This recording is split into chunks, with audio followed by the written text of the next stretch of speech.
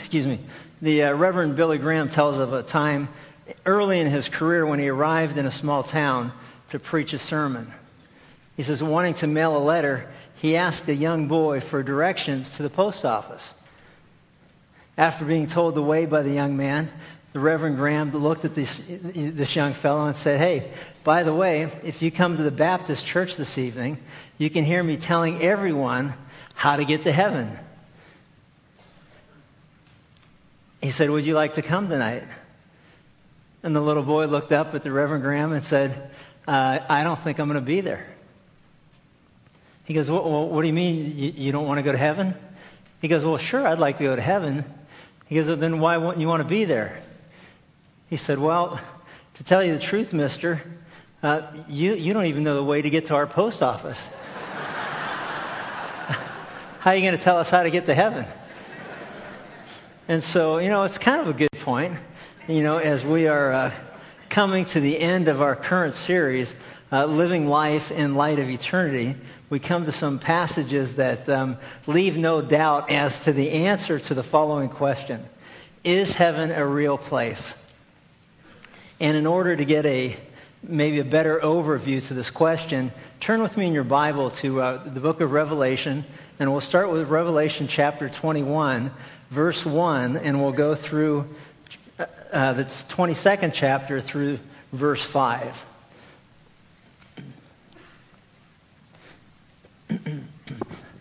In Revelation 21, starting with verse 1, we read these words. And I saw a new heaven and a new earth, for the first heaven and the first earth passed away, and there is no longer any sea.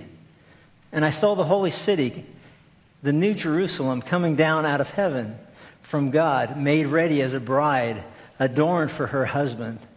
And I heard a loud voice from the throne saying, behold, the tabernacle of God is among men, and he shall dwell among them, and they shall be his people, and God himself shall be among them. And he shall wipe away every tear from their eyes, and there shall no longer be any death. There shall no longer be any mourning or crying or pain. The first things have passed away. And he who sits on the throne, and said, behold, I am making all things new. And he said, write, for these words are faithful and true. And he said to me, it is done. I am the Alpha and the Omega, the beginning and the end. I will give to the one who thirsts from the spring of the water of life without any cost. He who overcomes shall inherit these things, and I will be his God, and he will be my son.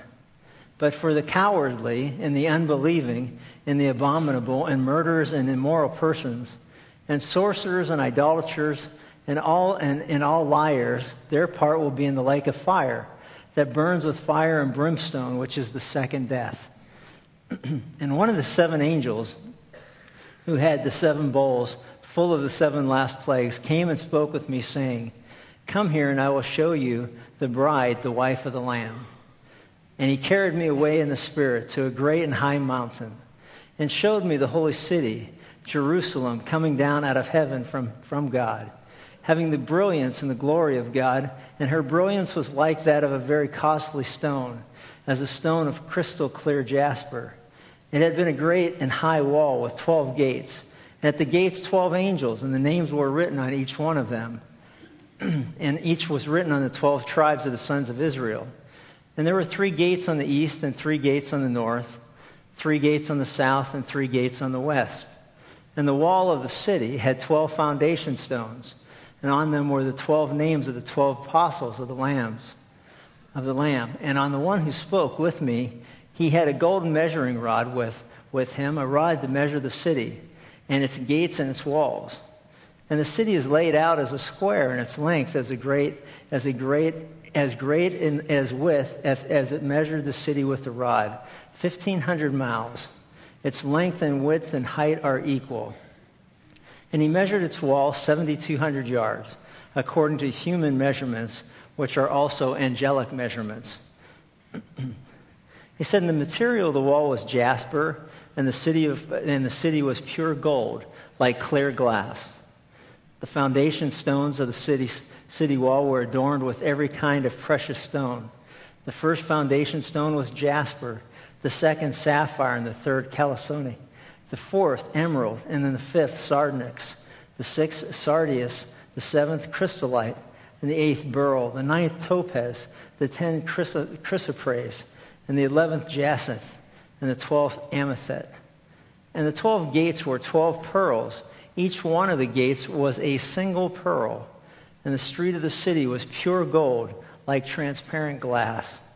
And I saw no temple in it, for the Lord God, the Almighty, the Lamb, are its temple. And the city has no need of the sun or of the moon to shine upon it, for the glory of God has illuminated it. And the lamp is in the Lamb. And the nations shall walk by its light, and the kings of the earth shall bring their glory into it. And in the daytime, for there is no need for night, its gates shall never be closed. And they shall bring the glory and the honor of the nations into it. And nothing unclean and no one who practices abomination and lying shall ever come into it, but only those whose names are written in the Lamb's book of life. And he showed me a river of the water of life, clear as crystal, coming from the throne of God and of the Lamb. And in the middle of its street and on either side of the river was the tree of life, bearing 12 kinds of fruit, yielding its fruit every month. And the leaves of the trees were for the healing of the nations. And there shall no longer be any curse. And the throne of God and the Lamb shall be in it, and his bondservants shall serve him. And they shall see his face, and his name shall be on their foreheads. And there shall no longer be any night, and there shall no longer have need of any of the light of the lamp, nor the light of the sun, because the Lord God shall illumine them, and they shall reign forever and ever.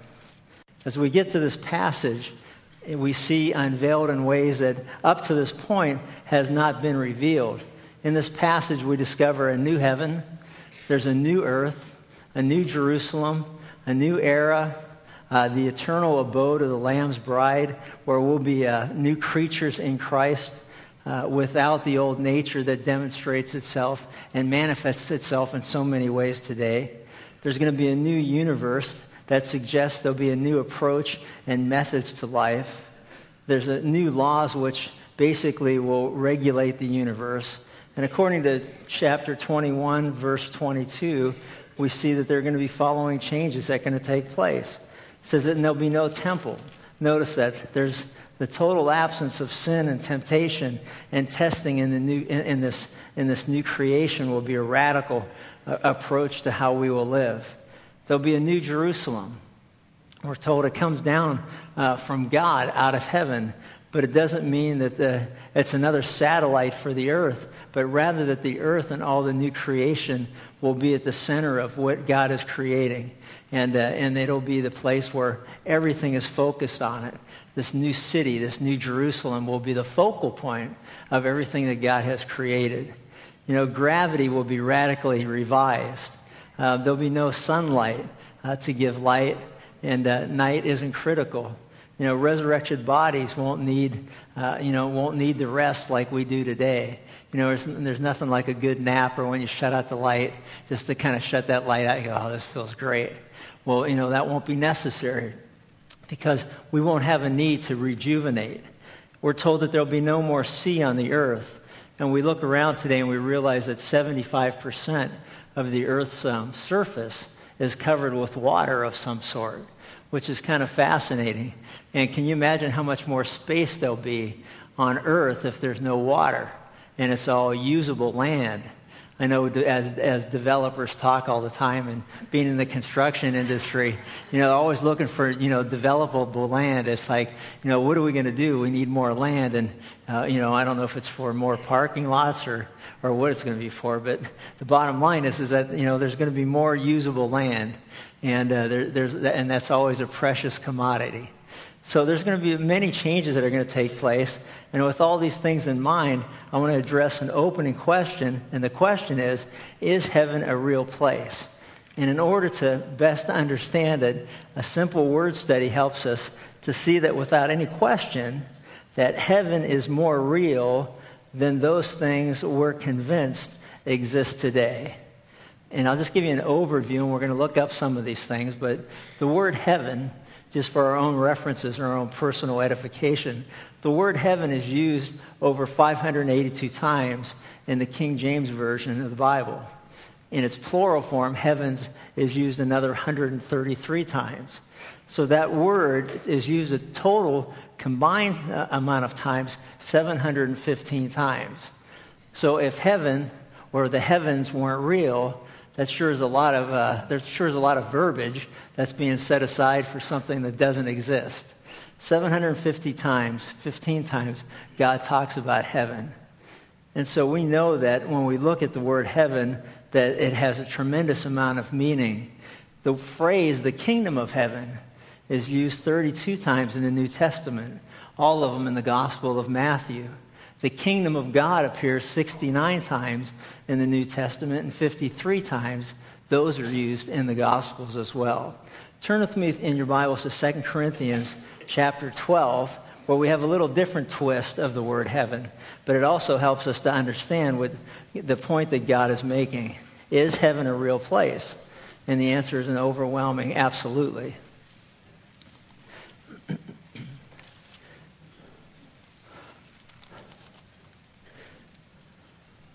2 Corinthians chapter 12,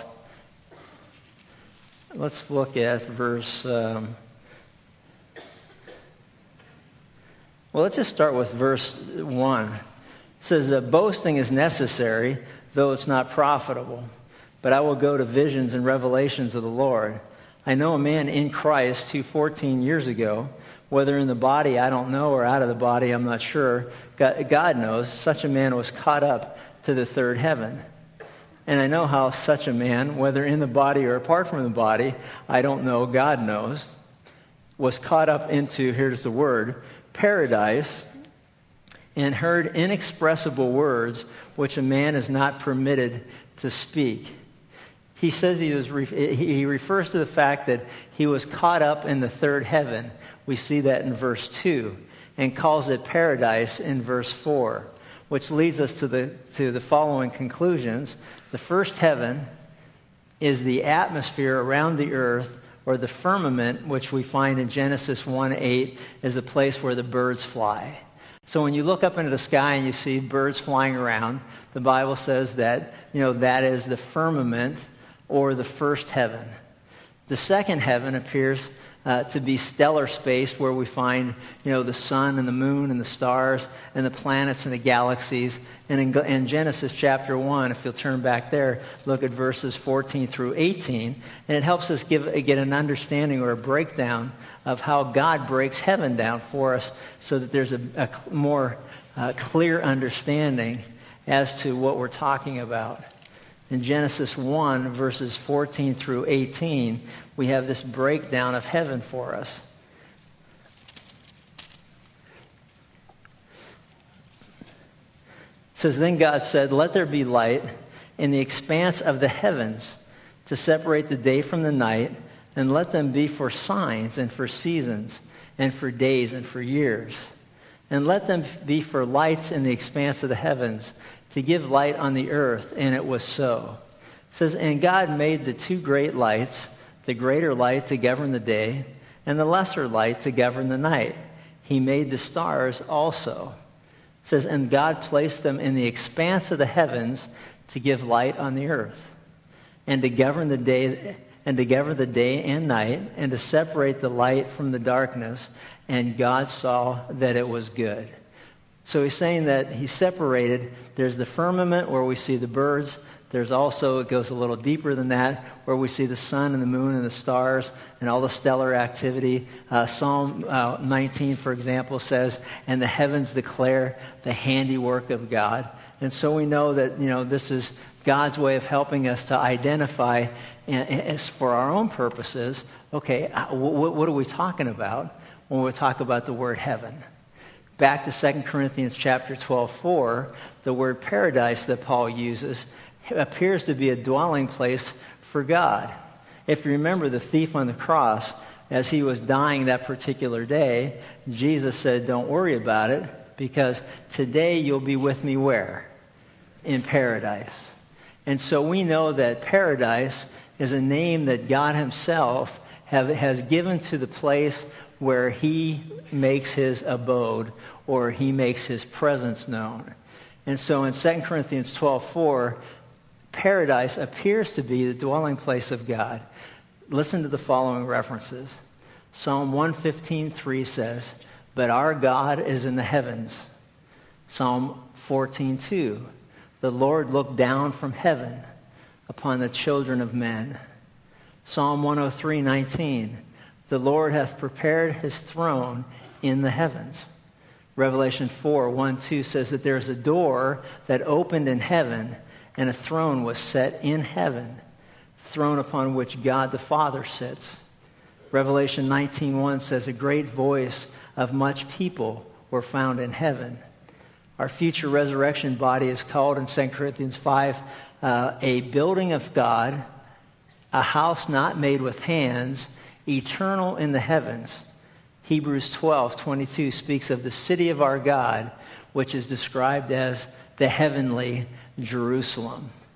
So with all of these things in mind, and to get a better understanding if heaven's a real place or not, if you'll follow along in the outline, that will be helpful. And that is that we're going to take a look, number one, at the first truth or the first fact that we find going through these passages in Revelation 21 and 22, is that heaven is a city that is built by God himself and the place where God the Father dwells. In Revelation 21, verse 2 and 10, "And I saw the holy city, the new Jerusalem, coming down out of heaven from God, made ready as a bride adorned for her husband." In verse 10, "And he carried me away in the Spirit to a great and high mountain, and he showed me the holy city, Jerusalem, coming down out of heaven from God." That heaven is a place that is built by God and where God the Father dwells. Turn to Hebrews chapter 11. Back a couple of books. Hebrews 11, verse 16, we read these words. And this is speaking of all those who long for and look for the day. You know, faith is the assurance of things hoped for, the conviction of things that yet not seen. You know, Hebrews 11 is talking about, God's people throughout human history who look forward to the day that they would see the things that God had promised. But as of that period of time, they had never seen it. And so they look forward and they long for that. And in Hebrews 11, verse 16, we read, "But as it is, they desire a better country, that is a heavenly one.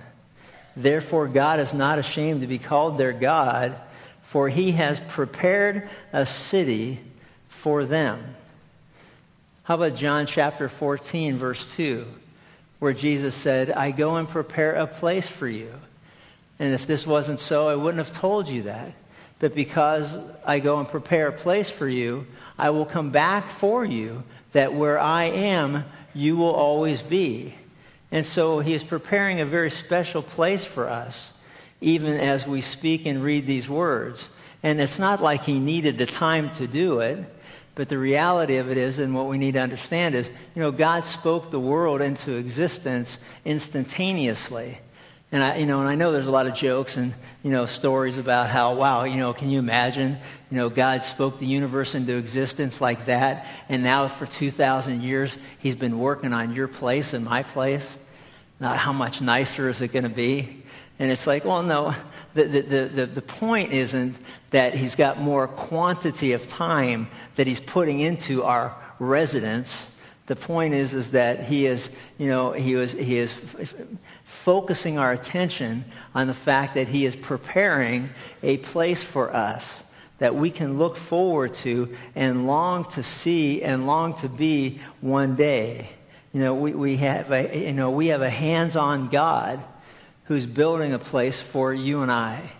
And how comforting that is to know, and how wonderful that is to realize that. Can you imagine? Our God isn't subcontracting out, our house. He's actually doing the work himself. It's like, he's not taking our fee and then it's turning it over to somebody else and making, just some money in the middle, kind of the middleman. He said, no, I'm preparing this place for you. And when you see it, you're going to realize that it was me. And so we know that heaven is a city built by God himself. It's a place where God the Father dwells. Number two, heaven is a city of enormous size and beauty. And if you go back to Revelation 21 and you consider what we read in verse 11, it's just an incredible thought. It's mind-boggling, actually, when you think about it. It says that having, the brilliance and the glory of God.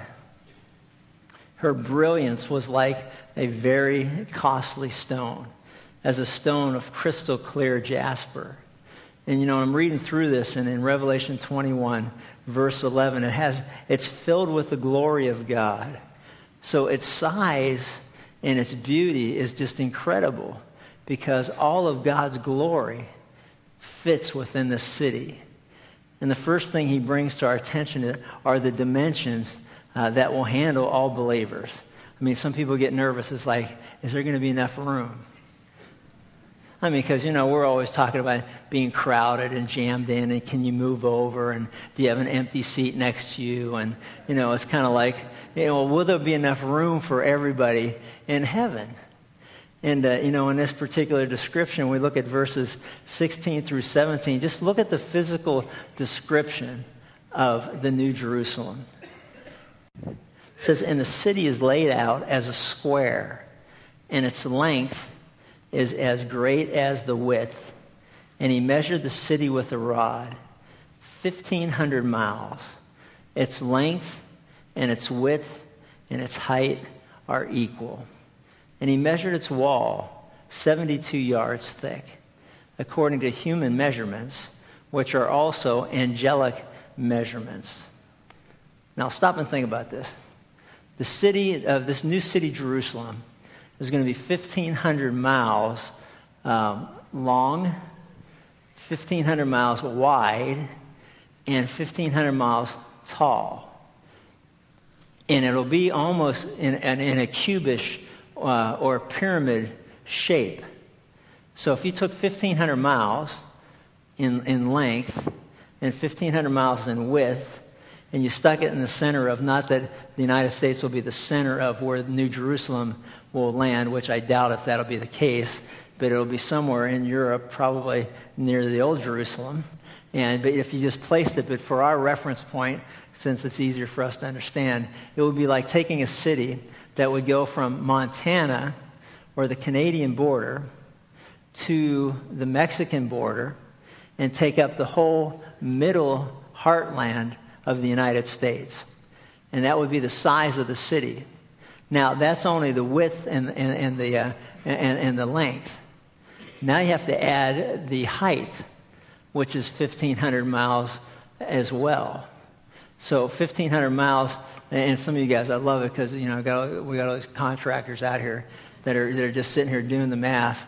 But, you're talking about right around 396,000 feet or stories high. Now stop and think about that. 396,000 stories high. Can you imagine a line at the elevator? The cool thing is there won't be a line at the elevator because we'll be able to come and go as we please. But if you could imagine a line at the elevator, so much for there being no sin in heaven.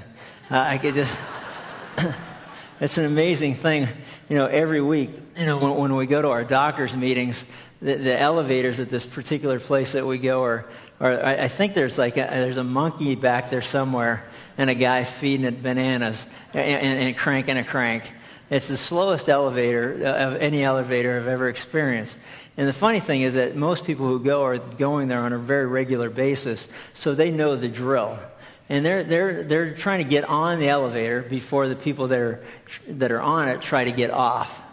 And I could just imagine what that would be like if you had 396,000 stories that you had to deal with. What number? 382,473, please. No, that one's covered already? Good, okay.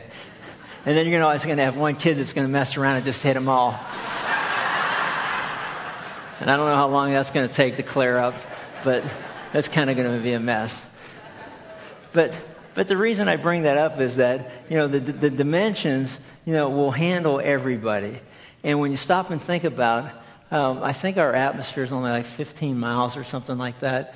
I'm not even sure. But when you think about the fact that if you're 1,500 miles into space, how incredible it will be to have like a penthouse view. Can you imagine what you'll see? I mean, it's just going to be incredible. And to have resurrected bodies that are capable of surviving under those conditions. That you will be able to come and go as you please, but we will be out in the universe seeing things that we can't see from an earthbound perspective. But one day, there's going to be a day where we'll be able to see things that we can't even begin to believe exist. And the dimensions are incredible. The description of it is even more so mind-boggling. See, I understand the dimensions as a contractor and having that kind of background. The description of it, and you start to read, and I'll just kind of go through it. But I think you have to be a gemologist to really appreciate, some of these things that we're going to read, because, or a gemologist or somebody who really enjoys jewelry. Which really, I fit in either category. But it's there, so we read it. Although I was going to get like an earring or something just to break up the look. You know what I mean? Just something that just kind of break it up a little bit. But then by the time I do that, my hair will probably grow back. But in Revelation 21, look at verse 18. And the material of the wall was jasper, and the city was pure gold, like clear glass. There was 12 gates, and each gate was 12 gigantic pearls.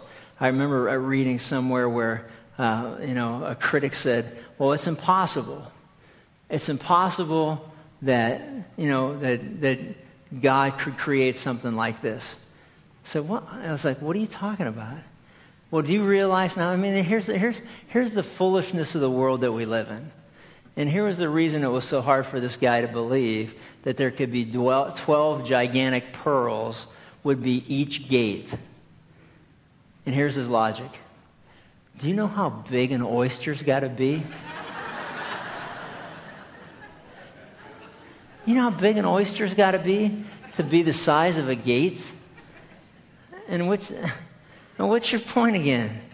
It's just amazing to me. It's like, oh no, it's impossible. That can't be right. The Bible has to be wrong, because certainly God could not make an oyster that big. Well, how about if God just skipped the whole oyster part and just made a pearl? I mean, that's feasible, isn't it? But that's just... just go, sounds good to me. I guess this is all crazy otherwise. So you got these 12 gigantic pearls, 12 foundations, 12 different precious stones. Revelation 22, verse 5, there's no need for night or the sun or the moon or the stars. And you just go down through and you begin to read all this and you begin to imagine, man, this is going to be absolutely phenomenal. Can you imagine what heaven's going to be like? In a lot of degrees, we don't have to imagine. We don't have to make it up. We don't have to, formulate in our minds something that we've never experienced in this lifetime. We just look at it for what it is and go, wow, you know what? This is going to be a beautiful place created by our God. Heaven is also a place from which the Messiah came into this world, and the place to which he ascended back into heaven, and the place from which he shall return. Turn with me in the Gospel of John, verse 13.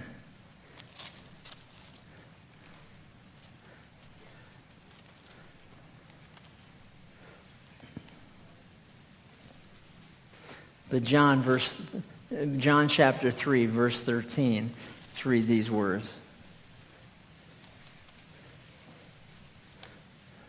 It says, "And no one has ascended into heaven, but he who descended from heaven, even the Son of Man." It says, "As Moses lifted up the serpent in the wilderness, even so must the Son of Man be lifted up, that whoever believes may in him have eternal life. For God so loved the world that he gave his only begotten Son, that whoever believes in him should not perish, but have eternal life."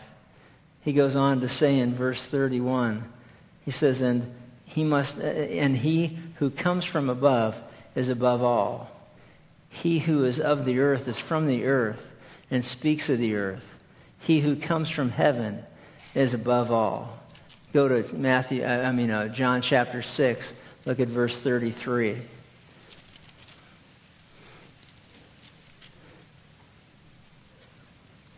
"For the bread of God is that which comes down out of heaven and gives life to the world." It says in verse 38, "For I have come down from heaven, not to do my own will, but the will of him who sent me."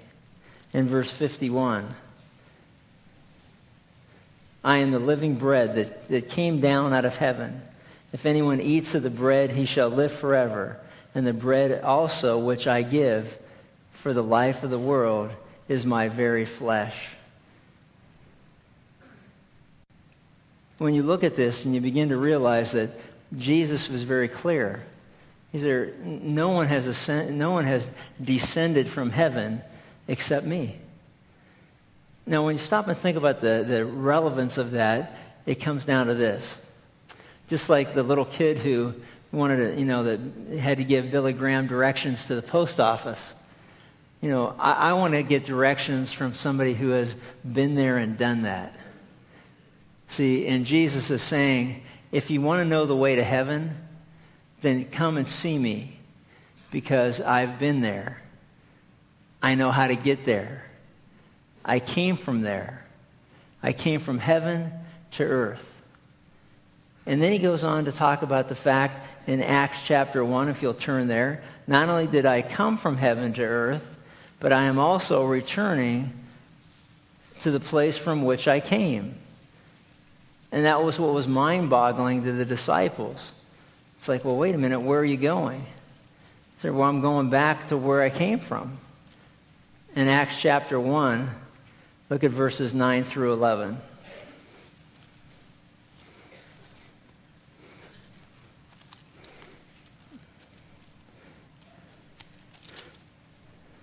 It says, "And after he had said these things, he was lifted up while they were looking on, and a cloud received him out of their sight. And as they were gazing intently into the sky while he was departing, behold, 2 men in white clothing stood beside them. And they also said, 'Men of Galilee, why do you stand looking into the sky? This Jesus who has taken up from you into heaven will come in just the same way as you have watched him go into heaven.'" So what are you standing there staring like you don't know what's going on? Bottom line is that Jesus came from heaven to earth. He is now returning from earth back to heaven. And if you would just, pay attention to what's going on and what's being said, you'll recognize and understand that that's the case. In Acts chapter 7, verses 55 and 56.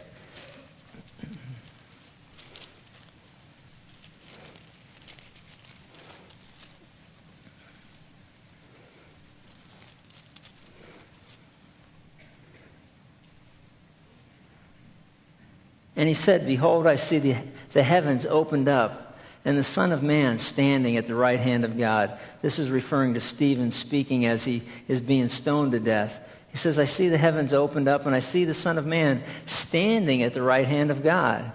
But they cried out with a loud voice, and they covered their ears, and they rushed upon him with one impulse to kill him. They didn't want to hear that.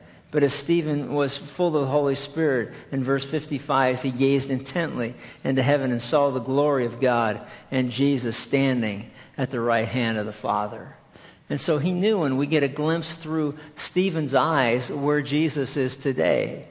And he recognized that as he looked up into heaven, he saw him standing there.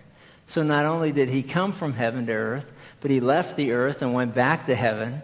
And we know that it's from heaven where he will return again one day. And we see that in 1 Thessalonians chapter 4, which we've went into in great detail in a previous message.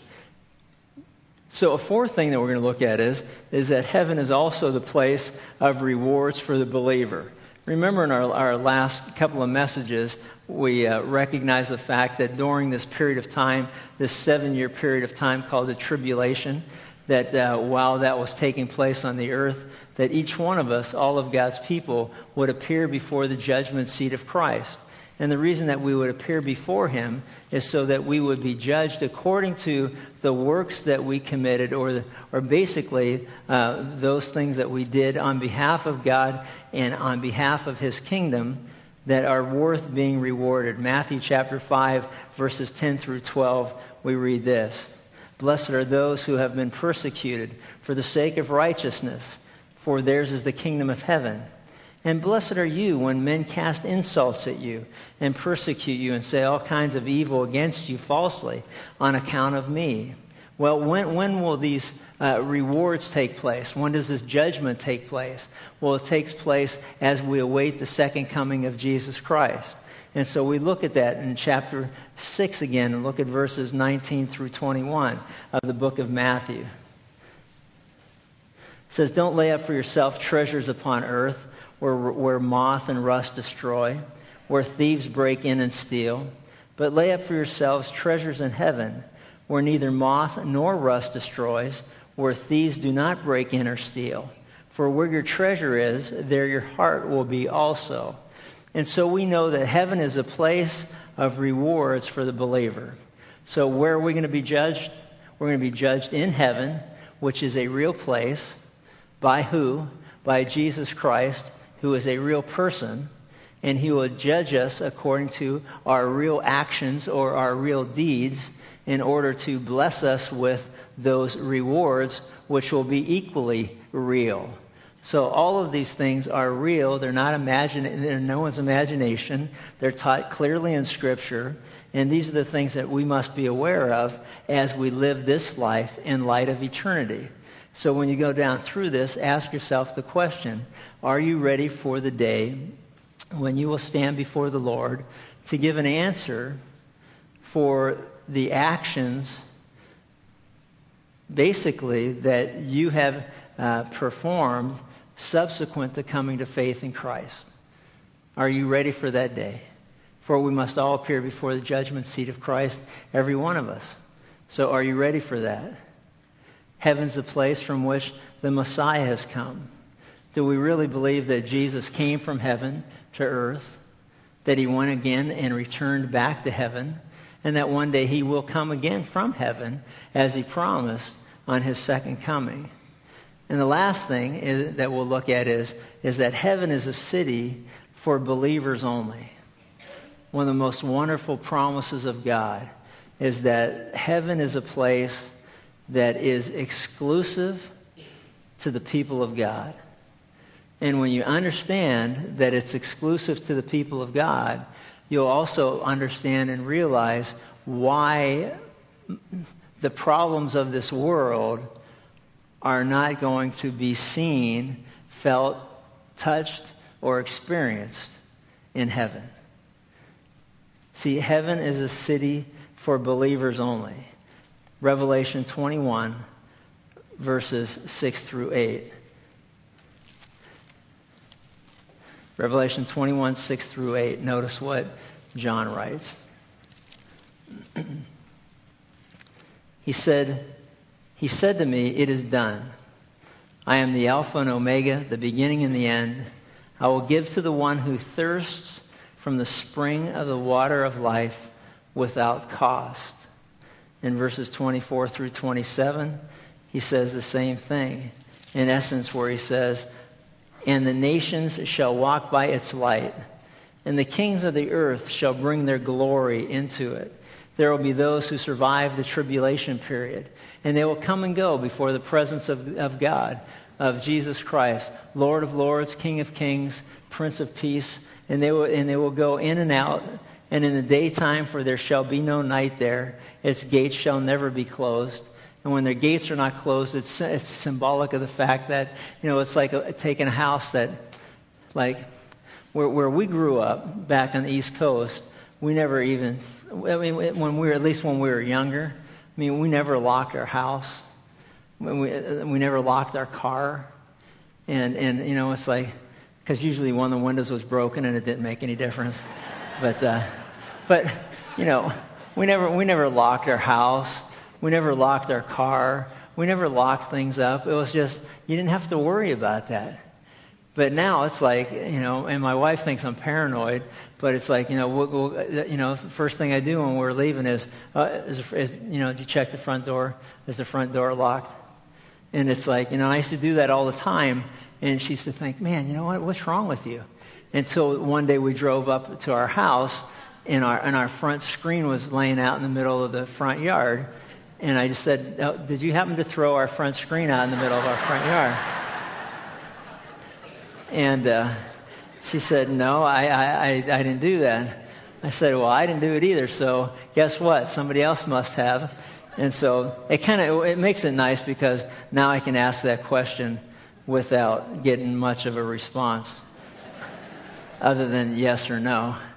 So we're getting down to that.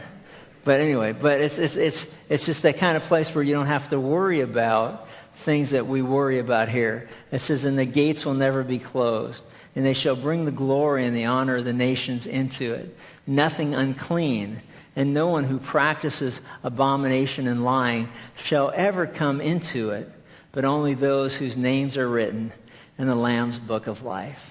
What a wonderful truth that is. And with that in mind, there's several things I want to share with you. Number one, if heaven is a place for believers only, then you must do more than merely profess to be a believer. In Matthew chapter 5, verse 20, the Bible says that we must be born again, in essence, in order to inherit that promise that God has for his people. In Matthew chapter 5, verse 20, allow me to read these words because it's important for us to understand there's only one way that you and I will experience the new heaven.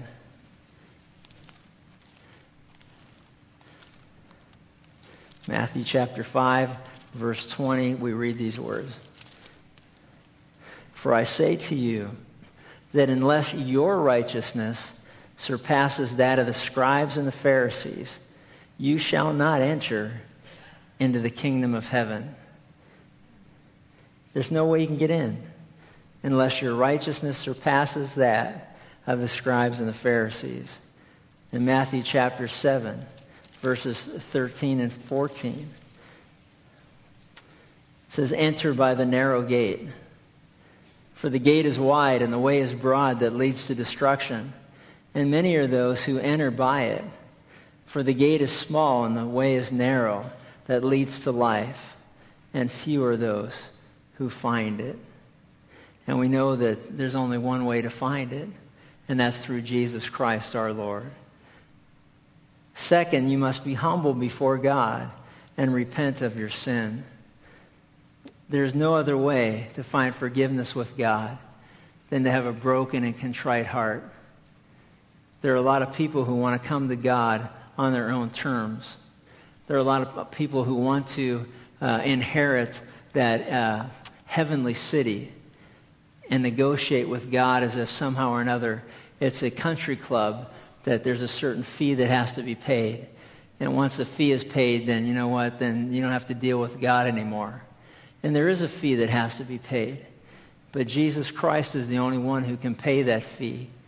There's only one way that you can inherit that kingdom of God, that heavenly city that comes down adorned by God, made by God, built by God, for God's people. And that is that you have to repent and humble yourself before an almighty God.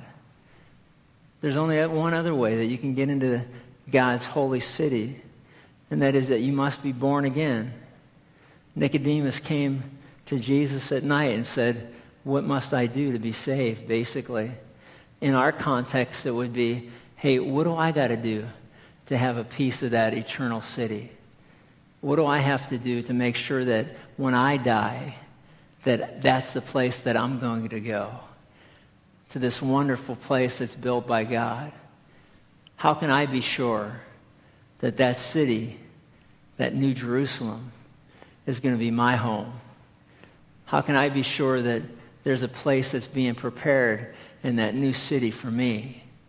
And I know that Jesus said that if he goes to prepare a place for me, that he'll come again for me, so that where he is, I will always be. But how can I be certain in my heart that that'll be my case when I die? And Jesus said, unless a man is born again, he can never see the kingdom of God. Unless a man is born of the Spirit and of water, unless a man confesses his sin before God, unless a man is born again by the Holy Spirit of God and not by our own human flesh or our human actions, you'll never get to see heaven. There is no place being prepared for you unless you've repented of your sin and trusted in Christ and are born again by the will of God and not by our own human efforts. The Bible says you must believe in Jesus Christ as your only Savior from sin and death and hell. For God so loved the world, he gave his only begotten Son, that whosoever would believe in him would not perish but have everlasting life.